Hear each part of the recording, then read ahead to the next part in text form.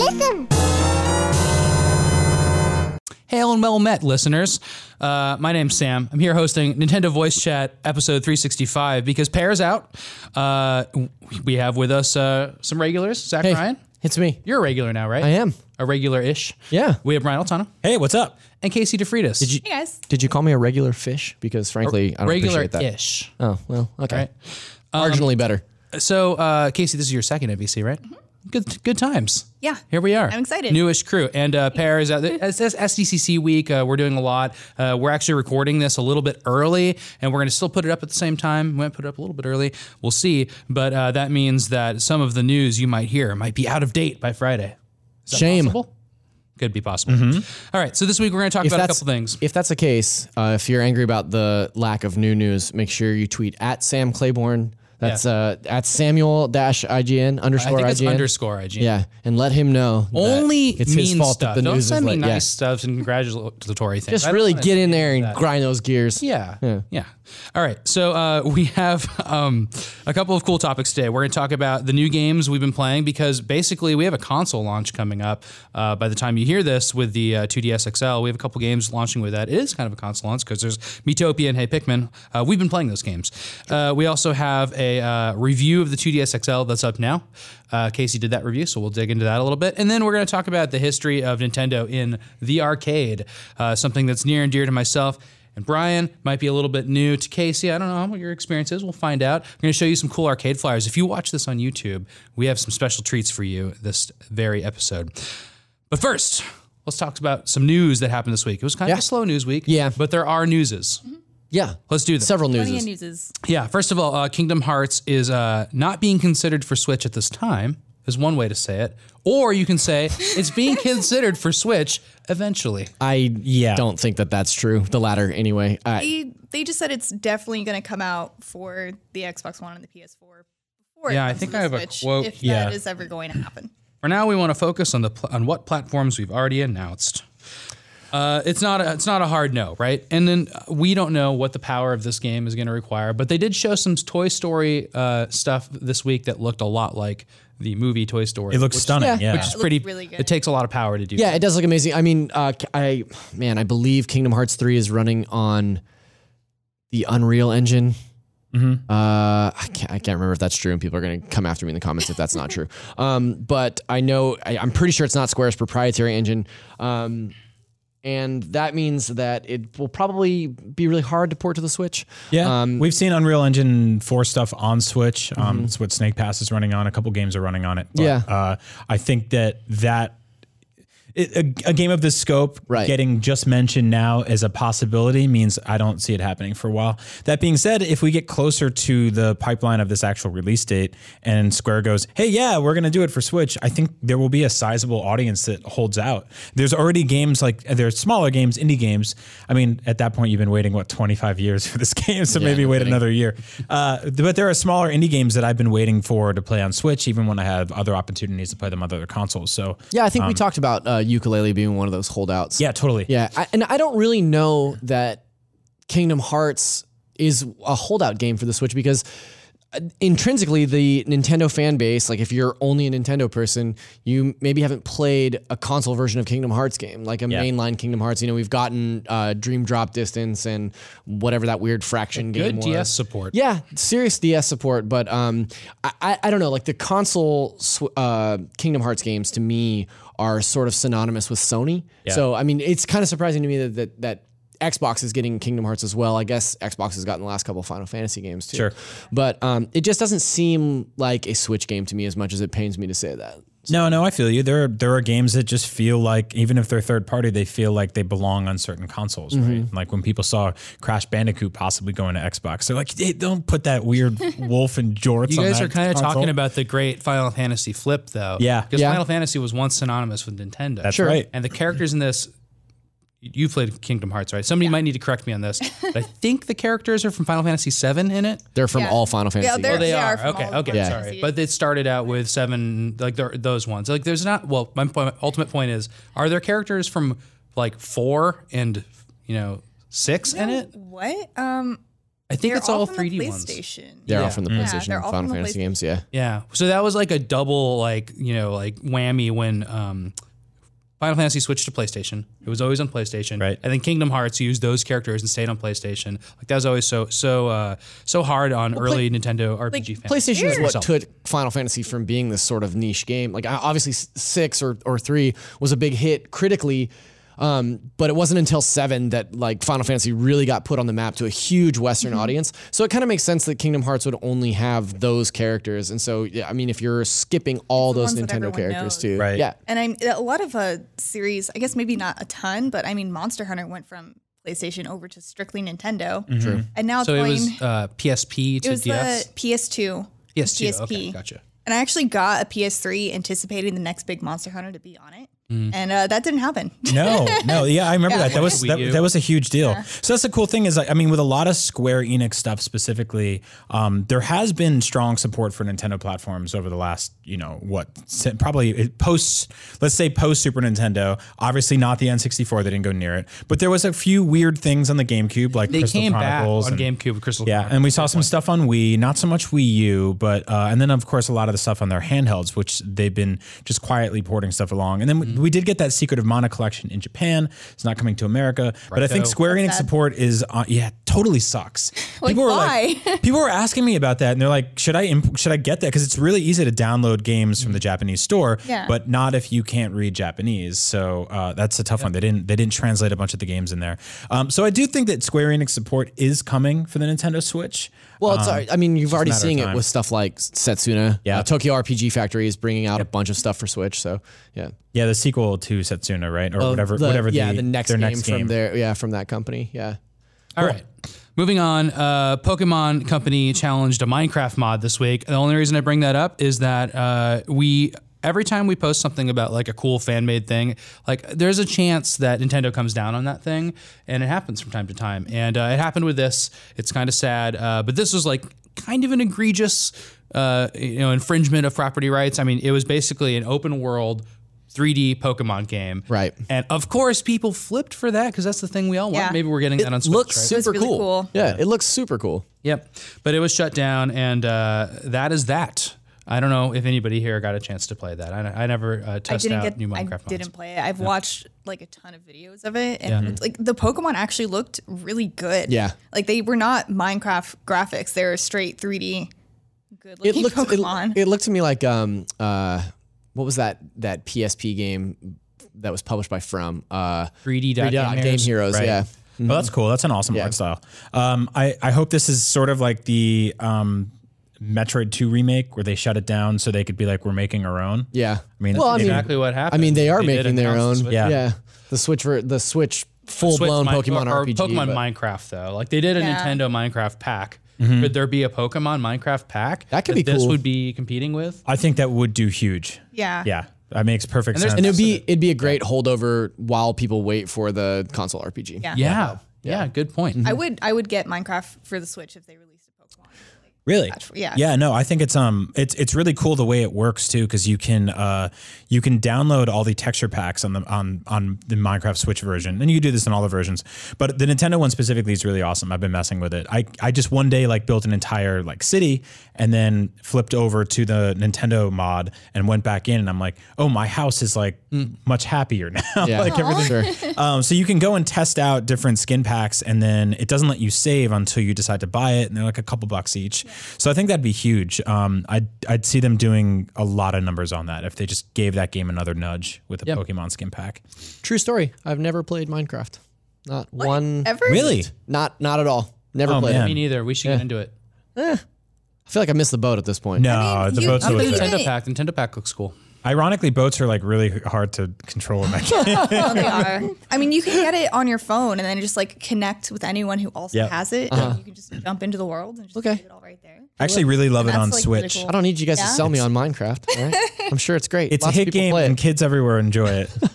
On the on just the kind of the sad litigation note, I understand why these things happen, but I do see people put in so much effort to developing these fan games, and I hate to say it, but maybe it's time to just pick a subject that's not going to sue you.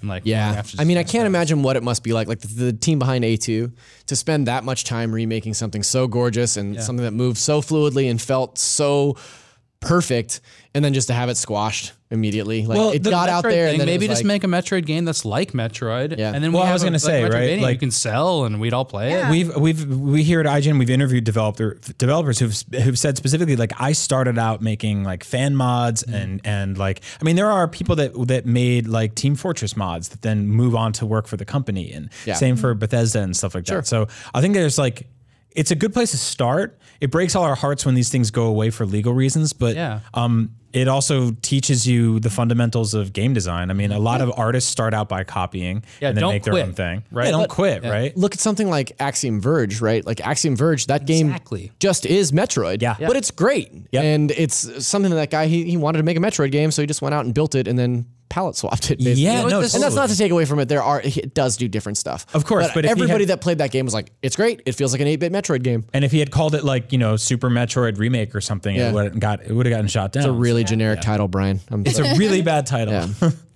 You really one other last point I had on this is that it occurred to me while we were talking about it that this is kind of the equivalent of a cover band.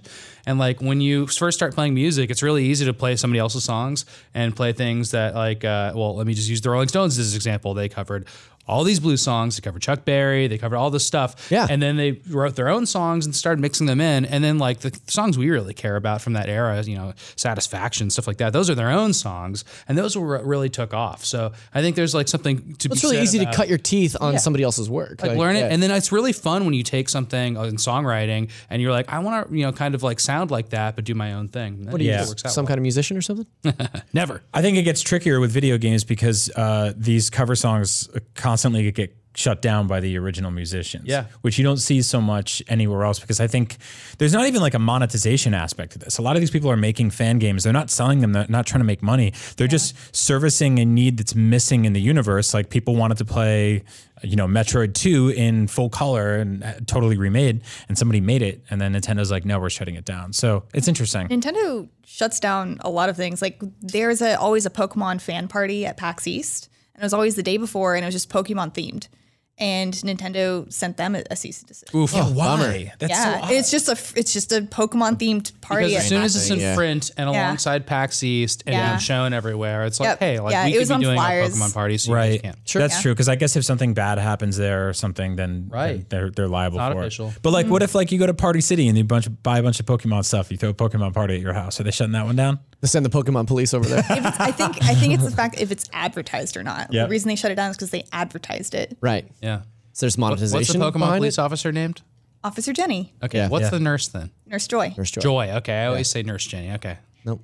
Good to clear that up. Glad we got to the bottom of that. All right. A couple other quick news tidbits. Splatoon 2 just got a score attached to it. Our very own Brendan Graber. It's a review in progress. So if that game launches and then doesn't have a good server experience, then we might take that score down a little bit. Or if it's a great server experience, we might stick with that score. Yeah.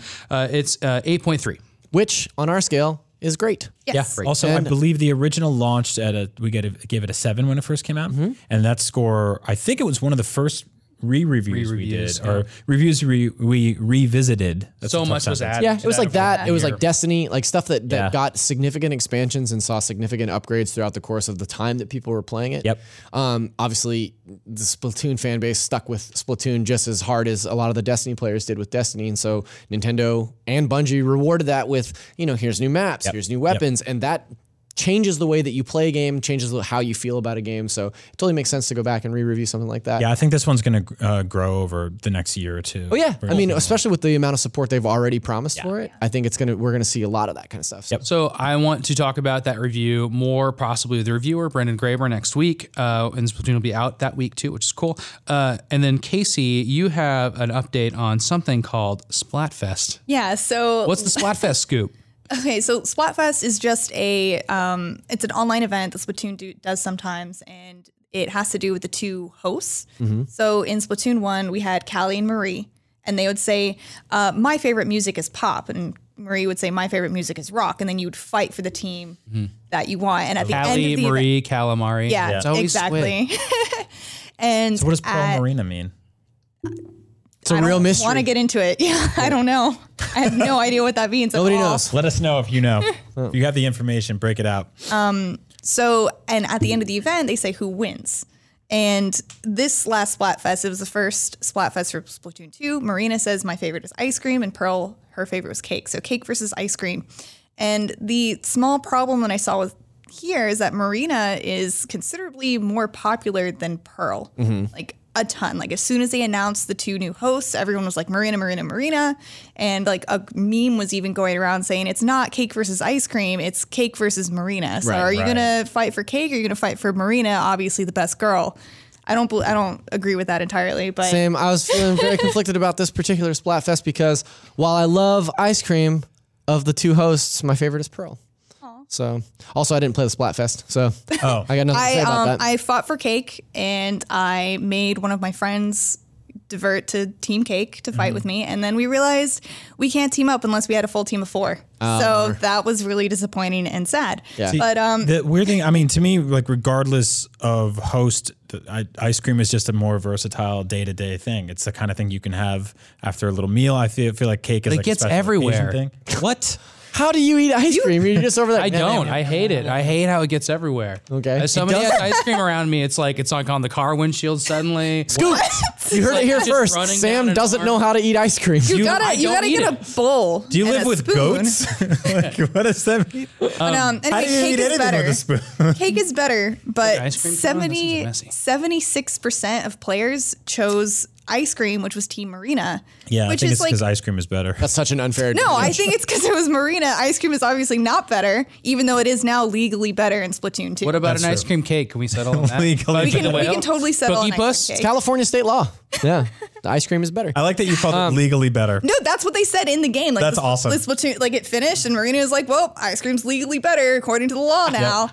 Yep. So we're obviously we're gonna The see law a of the lot. sea. We're gonna see a lot more stuff like That's this. right? maritime law. We're gonna Sir. see weird debates like this for the next year or two. Yeah, I love that about the Splatfest. Which takes two of our like peanut butter and chocolate, and they're just actually gosh. that's gonna look disgusting. Don't do chocolate. Please don't. All right. One other final news tidbit. By the time this episode airs, we will have a special Pokemon announcement that was based on this weird trailer. So this won't be interesting for anybody for us to discuss it, but we're going to give a chance to Casey to guess it. What's it going to be?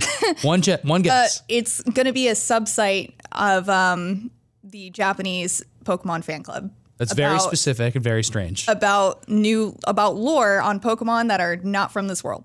Okay.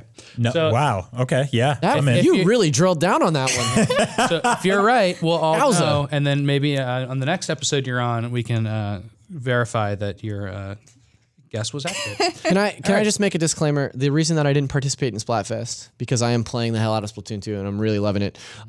We have the retail copies and Splatfest was a separate demo. So by the time Splatfest launched, my character was already at like level 6 or something, and I just didn't see, outside of participating in the battle for ice cream supremacy, I just didn't see the point in I playing a understand. character that's not mine. You didn't want to mingle with the common folk from your ivory town. Okay. So the Splatoon That's not what I 2 meant. Well, the Splatfest, none of that is going to transfer over to the full game anyway. Right. It's Yeah. completely separate. I need to get to ranked battle. And to do that, you got to get to level 10. And so I can't just spend my time just playing all nimbly bimbly on Turf Wars when I could be building up experience points and getting to level 10. Right now I'm at 7. I'm getting very close. Do you think they're going to take that away from you when the game launches? I hope not. I really hope not too. That's what turned me off of the first game. I played a bunch of Splatoon in, I guess, beta, and then my file got nuked. So I hope that that's not the case this time. Yeah. All right. Enough Splatoon talk. No, never. Just enough. No, it was just enough. You guys did a good job. Sam told me today before we got in here that we weren't going to talk about Splatoon at all. We did because 2 heavy Splatoon episodes, He's so rude. and now we're going to do a heavy Metopia. That's episode. Samuel_IGN. Sorry. I really like Splatoon, you guys. Slide that in there. That's good.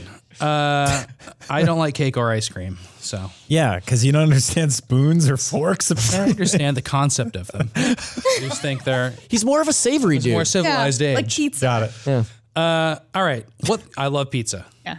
Like I love it. What would be a heated Splatfest debate for you? Pizza versus what? Nachos. Really? Yeah. Pizza versus nachos? Yeah. Okay.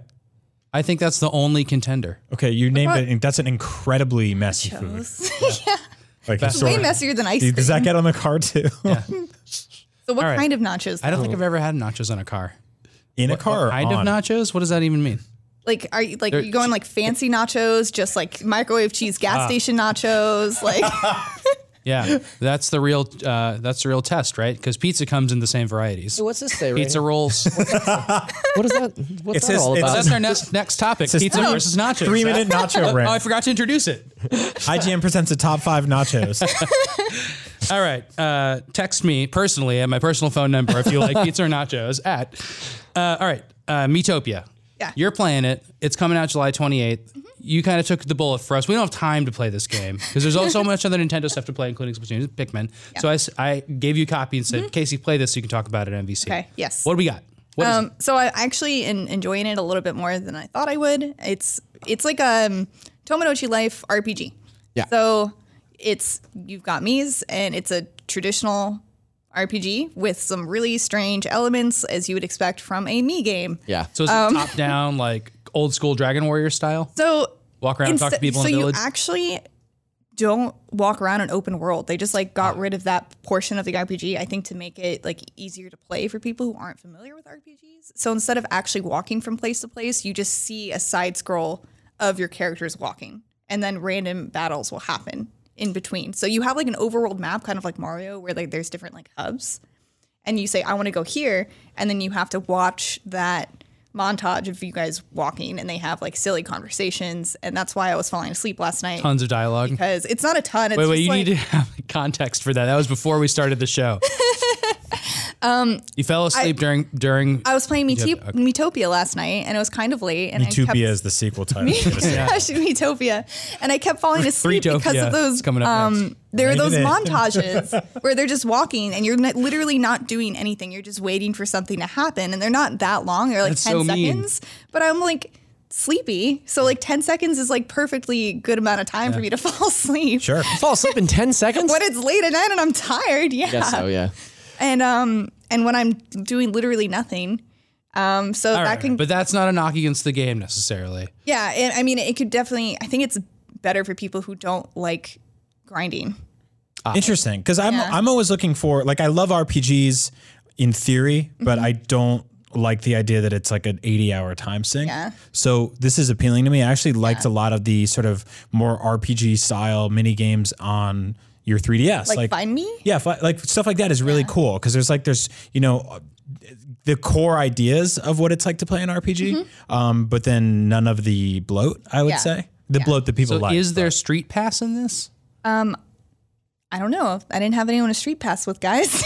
Oh, that's We got- yeah. We all put our 3DSs away. They're all out this week, though. Yeah. But you can connect to a bunch of different not servers, but you can use your own Mii's. You can make your own Mii's. You can pick from a list of like most popular Mii's to basically populate your world with, which can have really scary and very strange results. I don't know if you guys like want to look at this, but for example, like there's a character called a Great Sage, and I made my Great Sage Magikarp because I thought it'd be hilarious. Oh, he looks like Admiral That's a meme. Akbar. And- but I can with a- vouch for this. It looks like Magikarp. it's You can hold it up Magikarp. to the camera. Oh yeah. Yeah. Probably Camera not. Close up. sent it to Yeah, me. that's not Over going there. to work. Over there. No, Good. no one yeah, can see that's this. close enough. But nailed it. I had no idea what kind of characterization this character was going to have until after I assigned the Mii to it. Right. And my Mii's are like, Sage Magikarp is so dreamy. Did you see what he did last night? It was amazing. And Very it's like, oh combination. man, like I had no idea he was going to be like The love interest. the hot love interest that's mysterious and strong. Hey, I thought it was just everybody gonna wanted be to do some sex on dude. that fish from Breath of the Wild. So Yeah, that's true. It's true. Yeah. It's a weird sentence, but it's very true. yeah, So, and you can also have Family like, podcast. you can also have it was. very strange things happen. Like Fish in the first town you go to, there's a lovey-dovey couple, and it's Grumpy Cat and some Yeah. girl. Like licensed?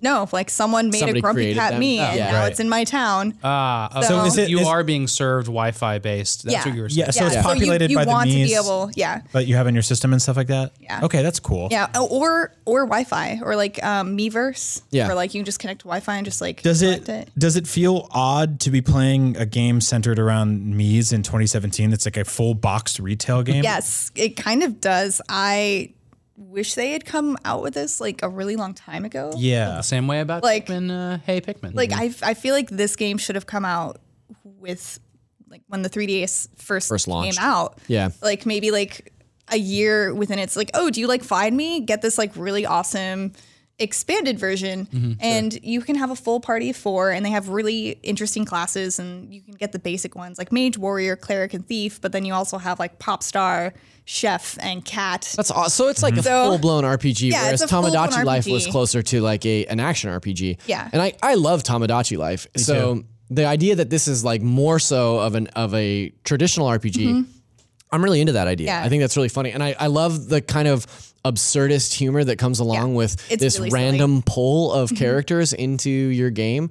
Like when I the first I heard about this game, our dear friend Jose Otero had seen it at a preview event some months ago, and he was talking about how in their pool, because it was limited to the preview event itself, one of his party members was Reggie.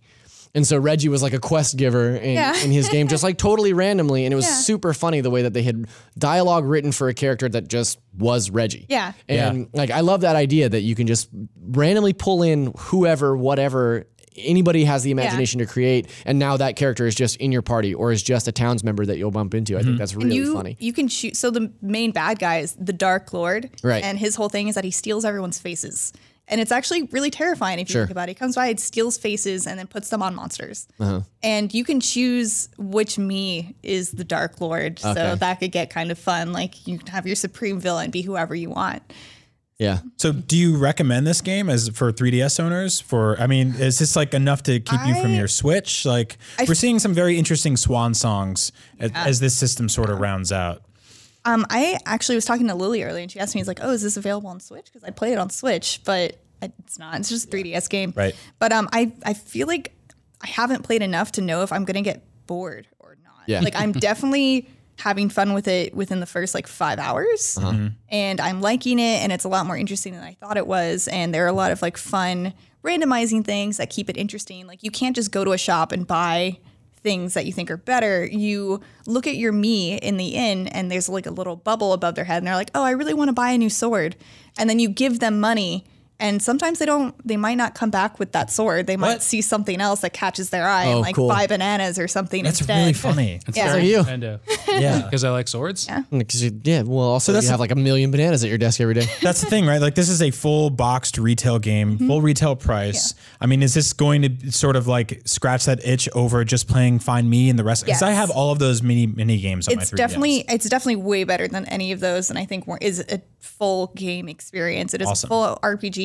It's really funny, and I'm like especially enjoying it because I made all of my me party members friends from back home. Yeah. So I get to like, and you can assign them personalities that affects how they battle.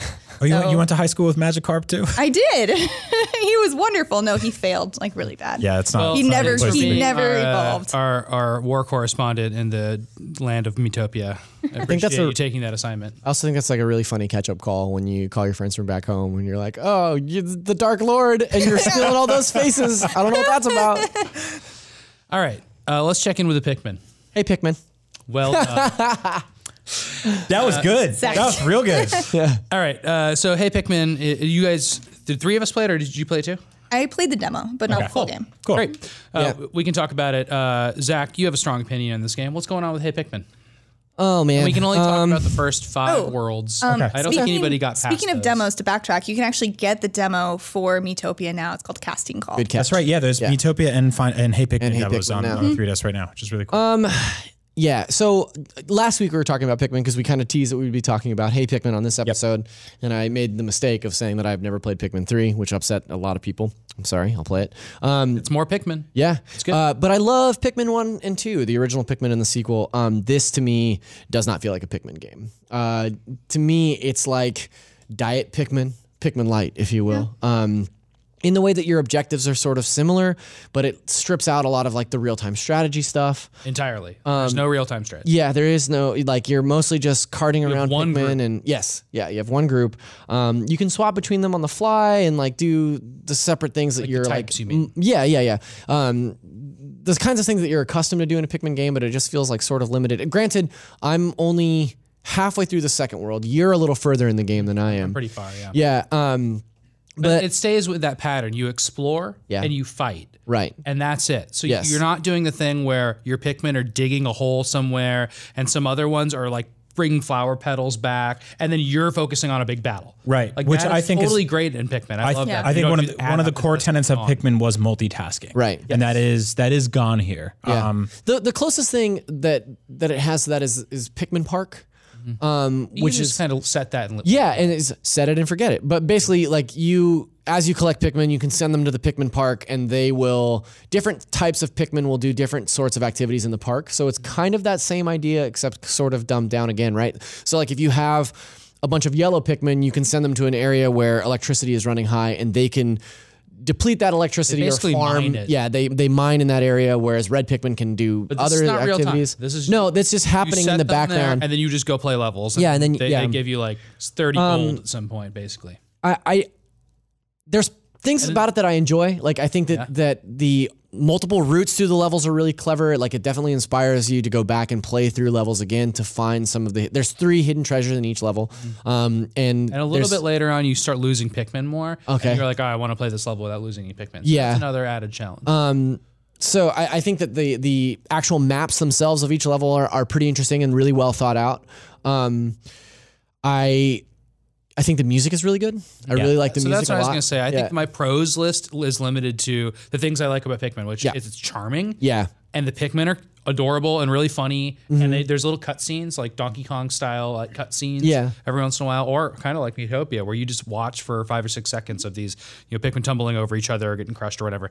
And then Olimar and everything. It looks like a Pikmin game. It sounds like a Pikmin game. I love the music and the sounds of Pikmin. They make that it makes me really nostalgic now. Like hearing them like wail and scream and stuff like that. Not when they're dying, when they're just missing you or whatever. And you get your whistle. So it has all that. It feels like that shell of a Pikmin game is there. But yeah, it has all these like kind of gameplay elements that are missing a bit. And then also I think it's a little bit Pikmin has been photoreal for each system it's been on. Yeah. This is missing that. It's especially a bummer. Like this game you're saying is coming out so late in the 3DS life cycle, and you look at a game like Ever Oasis, which is gorgeous for the 3DS. I mean, not to knock the 3DS, that is an amazing looking game on the 3DS. Yeah. And Pikmin just doesn't look very good. No, it completely lacks textures. I think that's what it is. It's first of all, it's entirely 2D, which I think the 3D would have helped a little bit here. Just to pop it out a little more. Yeah. To clarify, on the new 2DS XL, it doesn't matter that it's missing 3D because you can't even turn on 3D. Yeah. And I have that exact really 3DS. I immediately tried to do that. Right. With Pikmin in the demo, and it didn't work. It does work for Miitopia. Okay. You just can't get the name of that game right. That's all right. Whoever says Miitopia in their daily life, like Sam says it all the time. I signed it to you. So I guess I'll just real quick. I really like. I feel like the controls are pretty precise. Yeah, that's true. I think like you guys said, the music is very charming. The characterization's great. Like they're Pikmin and they're on a handheld, and there's something cool about that. But it is missing that photorealism. It is missing multitasking. It is missing that day-night cycle thing that I love about Pikmin games. It sort of adds day-night. I forgot about that. Adds a weird level of stress to it. And the art is just feels very sort of like flat and sort of like muddled. Like the background elements are not very good looking. The level design is like, it's interesting, but it's not pretty to look at. Like I look at even something like the new Super Mario Brothers games are, they're not, revolutionizing graphics on a handheld or anything like that, but there's something consistently clean and poppy and fun about them. And here the graphics just sort of get muddled a little bit. It's just a kind of grungy looking textures. And I think that it's not the most ideal way to play a game like this is to hold it up with one hand. Like Kid Icarus, you have to hold one hand on one side. Thumbstick and there has to be the style. Luckily, there's not so much like trigger stuff in this. Yeah. But barely any. You can also control left and right with Y and A. I think that's more so if you're left-handed. Yeah, totally. So it gives you some options. Like it doesn't force you to play. It definitely one got way, heavy for me. I think this is the lightest 3DS out, 2DS XL now, and it got burdensome for sure. I did I set it on my cat to play a little bit. That said, there's some cool stuff. Like I think that going through the levels and finding like weird trinkets and seeing their bizarre space names because these people don't know how to name. I love that. That's my favorite. Yeah, that's my favorite part of it. Like they'll just call things the complete wrong thing, which I think is adorable. There's a Mario Kart in it, and it's called like endless suffering or something like that. There's a chess like piece a joke that's about called dying all the time. Obtuse Statue. Yeah. So I really like that. Again, it's a weird decision to see this so late in the 3DS's life cycle. I think that I hate to like port beg here, but I think that something like this would have been much prettier on the Switch. I don't know if you would have been able to do touch controls or anything like that, but we have wanted we've wanted a touchscreen Pikmin game since the moment we played the first Pikmin. I know Absolutely, I have. yeah. And I think when we Isn't pictured Pikmin that 3 a touchscreen Pikmin game? well, yeah, but I mean like in handheld form. Oh, I see what So you're I think like what I always envisioned for that was sort of a top-down 3/4 strategy style game where you could flick the Pikmin all over the place. And this instead, you have this sort of meticulously slow, not really platforming, like sort of platforming strategy game where you're flinging Pikmin in different directions, kind of hoping for the best sometimes, and doing minor puzzle solving. If the game gets a lot crazier towards the halfway mark, I haven't found that yet. I know that like It doesn't. Yeah, does it get harder? Oh, Because the interesting. demo No, was I'm deep. really easy. Yeah, it's crazy easy. Yeah. Yeah, first boss- as the I first said, boss like, you is, start like, losing crazy easy. Pikmin. Like you get your Pikmin crushed by an enemy or something, but it's only in that slow, methodical, like exploring of a level. So it's never like hectic. There are boss fights, but they really have tells that are easy. Yeah, I wouldn't say even adding a challenge would make the game better. So that's not. I wouldn't criticize it for being easy in the sense. I think like the game is like has a little bit of a flaw in that it's like hard to ramp it up in the way they made this game. Right. You have to like, and this could have come out in DS. Like that's my whole thing with it. Like, Does Yeah, your would have gotten it Pikmin, back when you wanted it. do your Pikmin roll over? Like when you finish the level, do you keep your Pikmin? no. They only go into your park. I go to your park. And then Okay. if you have Amiibo, you can scan the Amiibo in during a level and add Pikmin. That's the only way to add Pikmin in a level besides finding them. So by the end of the level, you're going to have 20. I think is the max that I've seen. Yeah, And there's a So couple having- cool little mechanics too. Like, you know, there's a little the new Pikmin. There's a little whistle Amiibo button, here. obviously, which calls them over. And there's also like a little jetpack button, which lets you fly into certain caves, which the Pikmin don't join you in. They become like a little more puzzly. So it's not jump-based platforming. It's Yeah. like slow, you know, like you can get to this area hovering platforming. Yeah, the There's a entire little game bit just feels sort of floaty, fluttery, and very kind of slow. I was really hoping you'd come up with a third F there. But I can't say it on this show. yeah. Buttery. No. Yeah. So I think that like I like the idea of this game. I don't know if this is something that like I'll see through to the end. See, that was my next question is like, Sam asked that I play it to talk about it on NVC today. And I mean, I would have played it anyway, but I don't think I'm going to stick with it. Like now that I'm 2.5 worlds in and I kind of got a feel for it, I don't really know. Like, Yeah. I don't know that I'll see it through to the end, which is out barring Pikmin 3, which I just didn't play at all. Like I played the hell out of the other two. Like, So I'm not sure for me personally if that's more of a I've got bigger things to play on Switch or if I'm over it already, because I feel like there's still more to find and more to see. Yeah, check like it out. I do like collecting stuff in those games, but yeah, I feel like it's the kind of game that if you're a diehard Pikmin fan, you're going to be let down a little bit, but you might still find some stuff you like. If you're sort of just a casual Nintendo fan looking for another 3DS game, this is going to be like a pretty solid one, but it doesn't really scratch that Pikmin itch the way I want it to. Yeah. I would say wait for a price drop, grab it in Yeah, a deal and then somewhere. check out our full review too. Again, this will probably be up by the time you guys hear this episode, but it's out July 28th with the 2DS XL, so you'll even be playing this by then.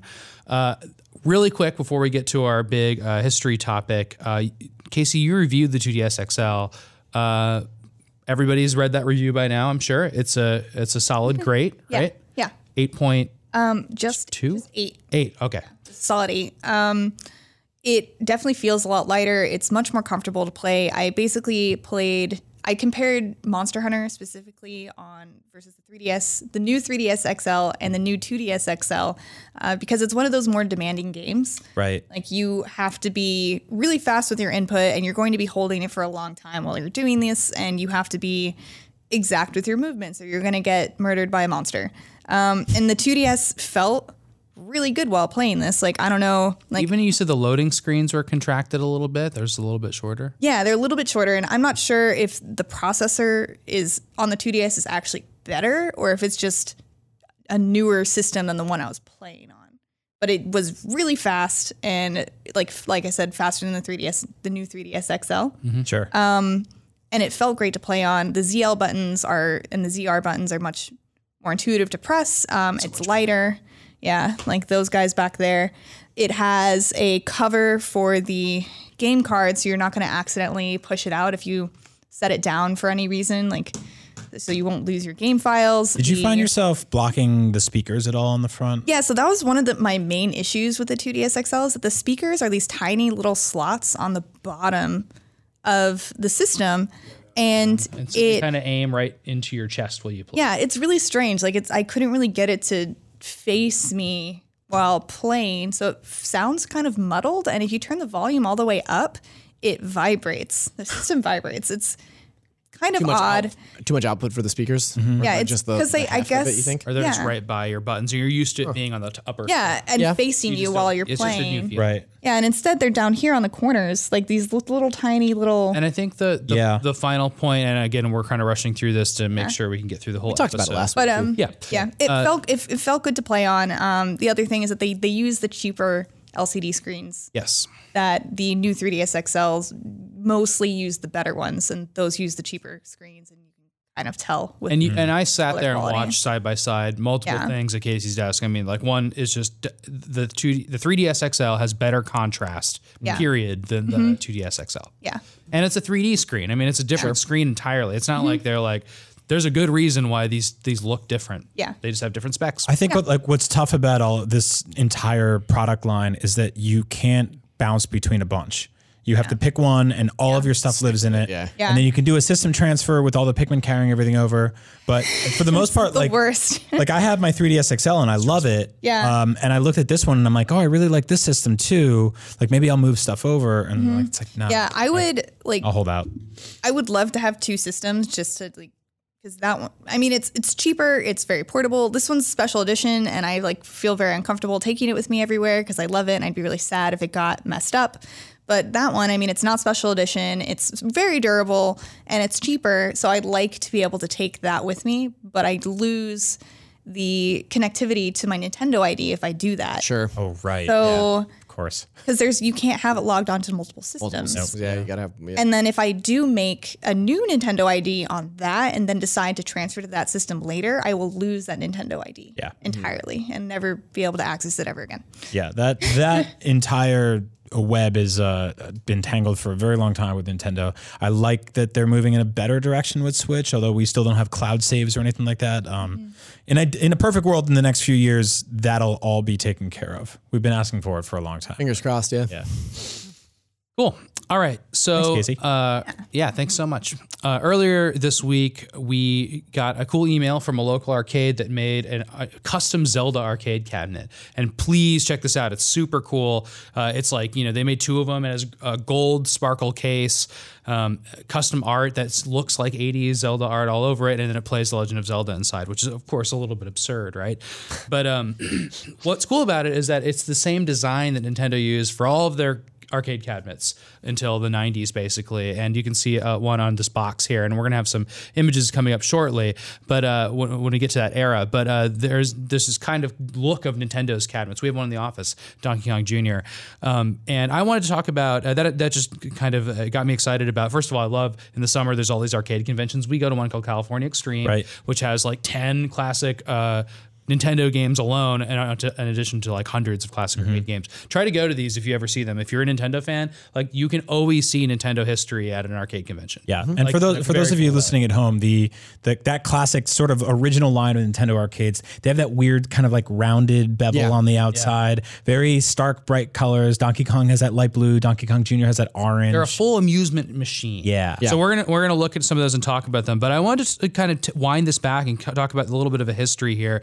Nintendo, as we all know, was a Hanafuda card company for 100 years, and then and they still are for 120 years plus. But in the 1970s, they got into things beyond toys, and those were amusement areas and devices. And one of those first forays into what we think of now as video games started in bowling alleys. Sure. Where Nintendo bought bowling alleys and converted them to these light gun ranges. Have you guys ever been to like a gun range? Yeah. You just shoot stuff. So Nintendo got into that business, and they made light guns. And of course, we see that later in the Zapper and all this stuff. The light guns became part of their thing. They made a little home Zapper type thing early on too.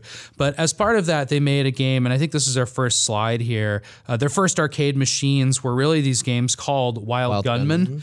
and the other one is called Shooting Trainer. So as you can see in this image, and please check this out on YouTube or on IGN.com because we have some cool images here of the original flyers.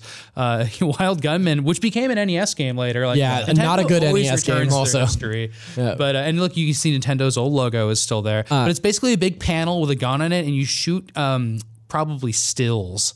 No, films. They're films. And then when they flash, it changes. And it's very electromechanical. It's not a video game. Yeah, I also want to point out here that if you look closely on these images, you'll note that we're using a VLC player to display these images. Oh, that's funny. So those are from the early 70s. And it wasn't until their next game, which is their next slide, Sheriff, which was a... so these were their first arcade cabinets, effectively, right? Yeah. And there's a series of these. These were kind of amusement machines. They made... I guess they made Pong clones like everybody made at the time. So Pong was the most popular game in the world in 1972. Everybody wanted to play Pong. Everybody made a Pong game. Nintendo made one at home called the Color TV6, and they made a few others where you like plugged it into your television and played Pong. Like they got into that business. So they got into video games, but then they did this. So this is a game called Sheriff. And there's a couple of games from this era where they made color games. I mean, that's a full color game from 1979. And Shigeru Miyamoto designed the characters in it. Oh, interesting. So really cool. I think I played this one a couple years ago at California Extreme. Yeah. Then there's a game called Cheyenne that's really similar in black and white. So this is kind of the color version of it. But that's a very early Nintendo game. That little cocktail cabinet that's like standing up that looks like I don't even know, like a building. Looks like a gonk droid. I've never seen one of those ever. I don't know if those are even made, but the little cocktail machine on legs, those are around everywhere. Right. So that's a really pretty game. You can see they already started making their games kind of covered in cartoon art, and you'll start seeing that being a kind of a theme as we move along.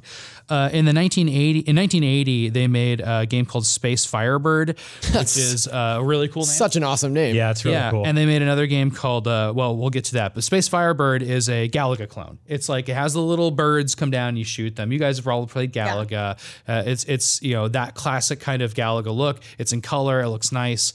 And I like that they give you the rundown of the enemy types here in the ad. Well, those are like watch out for the Emperor graphics. Like those are supposed to be really impressive at the time because we're moving from Space Invaders in black and white to a 3-color game here, which is mind blowing. Yep.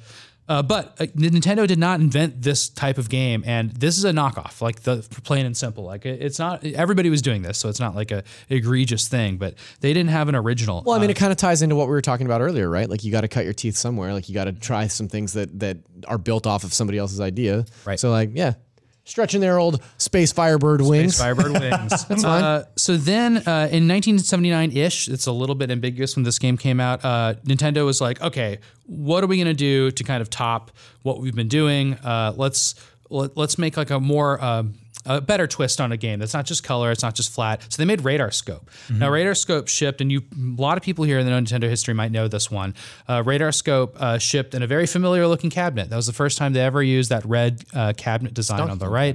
You're seeing there, it's a Donkey Kong cabinet. Yeah. And in fact, they are Donkey Kong cabinets. Yeah. This game was a failure, but it does have a cool perspective, and you can see it in the game's logo, or if you see a YouTube video, it's kind of a 3D-ish isometric perspective where it like takes Space Invaders and then tilted up towards your face, and you're kind of looking at like a plane into the distance. Right. That was pretty original for them. A game called Juno First had that too. I remember reading that this game tanked so hard that one of Nintendo's sort of chief operations here in Redmond in America, in NOA, was to strip these games out, put in the new cards, repaint them, put on the decals of Donkey Kong, basically take the old Radar Scope games, reskin them as Donkey Kong, send them out, and they were killing it. Like the Donkey Kong games started just making tons of money for them, whereas exactly these didn't.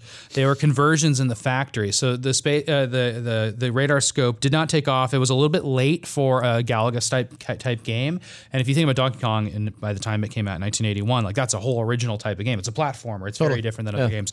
But a Radar Scope as a red cabinet, and they made about 1,000 of them, and they recalled them. And then Donkey Kong, as you can see, even in this flyer, it looks the same. It's in the same contours and the blue cabinet there. But if you have a red Donkey Kong, almost the same exact. They didn't repaint the space. They didn't repaint the Radar Scope cabinets. So if you ever see a red Donkey Kong, it means it's one of those original runs. If you open up the back, it has 4 game boards in it instead of 2. They're out there, and they're really desirable for collectors, and they're really cool to find because you can convert them back to a Radar Scope, which is going to be like the rarest rarest thing ever, right? Because all of them were made into Donkey Kong. Like for context, this is one of the most insane things in the history of video games. It's like saying like, hey, Mass Effect isn't selling. Bring all the game copies back, paint a monkey on the box, send it to every bar and laundromat in the country and cross your fingers. Yeah. And it worked.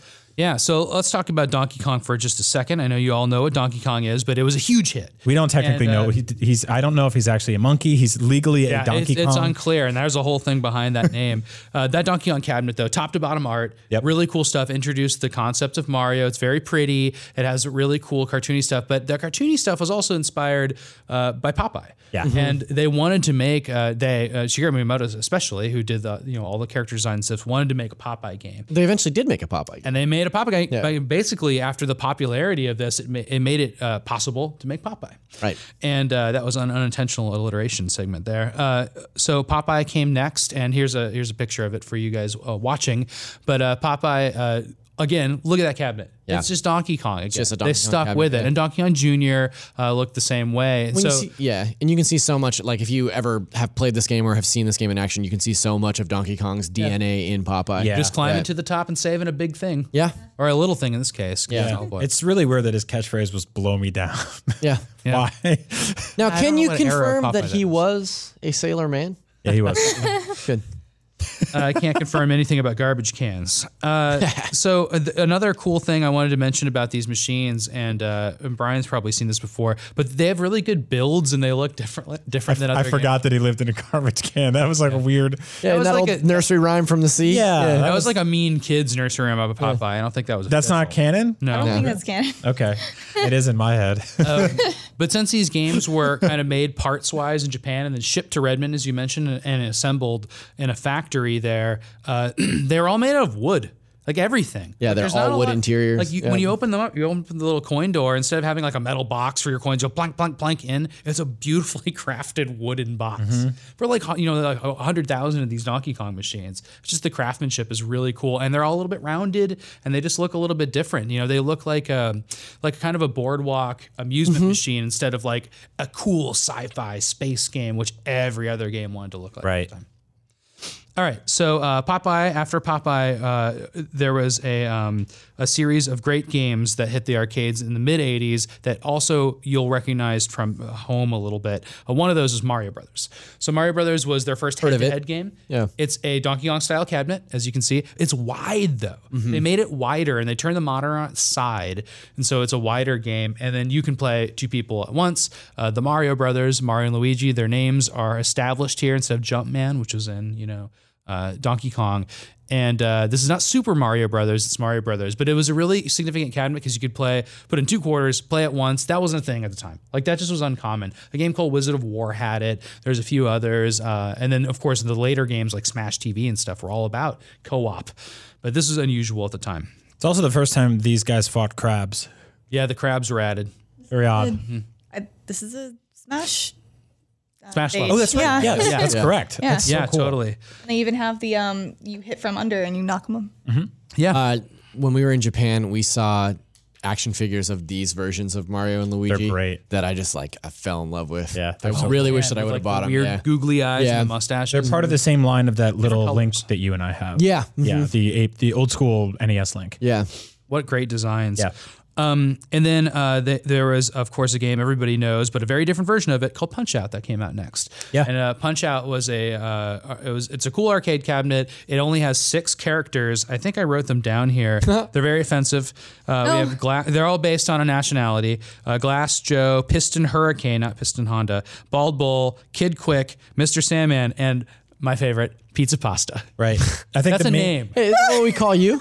The On these parts? Italian character in the Super game racist. is named Pizza Pasta. I think the interesting thing about this one is that it swapped out the kind of Little Mac that you recognize from the game with this weird wireframe model. Yeah. Little Mac, so you could see through him. Yeah. See that big character behind. Yeah. And I remember seeing this in arcades. It was one of the largest sprites you've ever seen in an arcade cabinet. And you know how they did that? It's because all the information is on a separate monitor above it. There's Super 2 cool. TVs stacked up on top of each other. Like, what a crazy concept. Like, that was pretty original at the time. What else has 2 screens? The DS? Yeah. The Game & Watch? The Nintendo 3DS? was thinking about this then. Like this Wii U sometimes. Yeah, the Game & Watch had the 2 screens also. Like these prototypes that Nintendo was working on in the arcades absolutely became an inspiration for what they did later. Yep. They always look back into their past and draw from it. Yeah, we were talking about that last week's episode, how they will often have an idea in one game that doesn't make it to a final game, and they'll pocket it and bring it back several years down the line. Yeah. We also have a game called Arm Wrestling, which came out after that, which is kind of like a Punch-Out and light game. Very funny flyer for that one. I've never played this one. It's cool. It's like Punch-Out. And then there's this whole era of Play Choice. So now, is this Play Choice machine, is that the one that I saw at your place? yeah, I have a Play Choice machine. And then there's a Play Choice 10 also, which has 2 screens. But basically, figure out what touch it is. Nintendo, right? This is 1985, Arm Wrestling, Punch-Out came out. And then right after that, home systems, right? Yeah. I thought about them for 10 years. Everything in the arcades is just home system ports and versions of them. So games you could play with 2 people in the arcade, that was a little bit different. So we have Super Mario Brothers Versus. And then we have, after that, just a whole series of NES games and about an 8-year gap between Nintendo and arcades. And that's because arcades really collapsed. Home systems took off. Yeah. And then what happened in the early 90s? Street Fighter 2 and Mortal Kombat. Yep. And when that happened, Nintendo was like, we can do arcade games still. We have that technology. And they came out with Killer Instinct. So that's a big jump we just made, right? We went from 80s games to 90s 3D 64-bit games. Yeah, it's really Nintendo crazy. worked with Rare, and you guys remember this though. This is a big hit. Like I don't know if you guys have memories of the arcade at the time, but Killer Instinct was a big deal when it came. Yeah, that was huge. It was huge. I mean, it was like the thing you would go to an arcade for like a birthday party, and you would play those 3 fighting games repeatedly. You know. I was always a Street Fighter guy. I was never much of a Killer Instinct guy. Yeah, Mortal Kombat for me. Like I loved it. When I was going to arcades, Tekken was there. Right. Tekken was right after Yeah. this, and it was an even more 3D game because it wasn't just 3D models; it was 3D perspective. I think I should mention one weird thing is Nintendo always pairs with other companies. So Rare obviously worked on this game, but Midway was an arcade manufacturer. Like they made Pac-Man here, they made Tron here, they made all these original cabinets. Burger Time. They were like the arcade manufacturer. For Williams, Midway, synonymous. But they didn't pair with a Japanese company for this, which is really interesting. But I forgot to mention the Space Firebird really early on. Sega put that out. Oh, wow. Like think about the console wars for 2 decades after that. I know. It's completely. And they're like, we used to be friends. Yeah, Sega helped them manufacture that game. Yep. So then we also had Cruisin' USA as their big driving game, and that Not was a good game, but I really remember it fondly. And it's ported homes. Yeah. I played that in like those like kids like ball pits. Yeah. Yeah, like Discovery Zone or something. Yeah, like Discovery Zone, exactly. Like they had those there. Yep. Driving you the same. And they did Cruising World and Exotica and stuff like that. I've never seen this model, which is a stupid looking puffy Ferrari. Yeah, I don't like that. I played a new cruising game in an arcade like a year ago. Yeah. I was just like, I think I was in Boston for PAX, and there was like a movie theater there that had a cruising game? had a brand new cruising, and we were like, what the hell? We got to play this. That's so funny. There's a big gap again in Nintendo and arcades. They focused on home for a while. They focused on 3D games, and the arcades kind of faded away.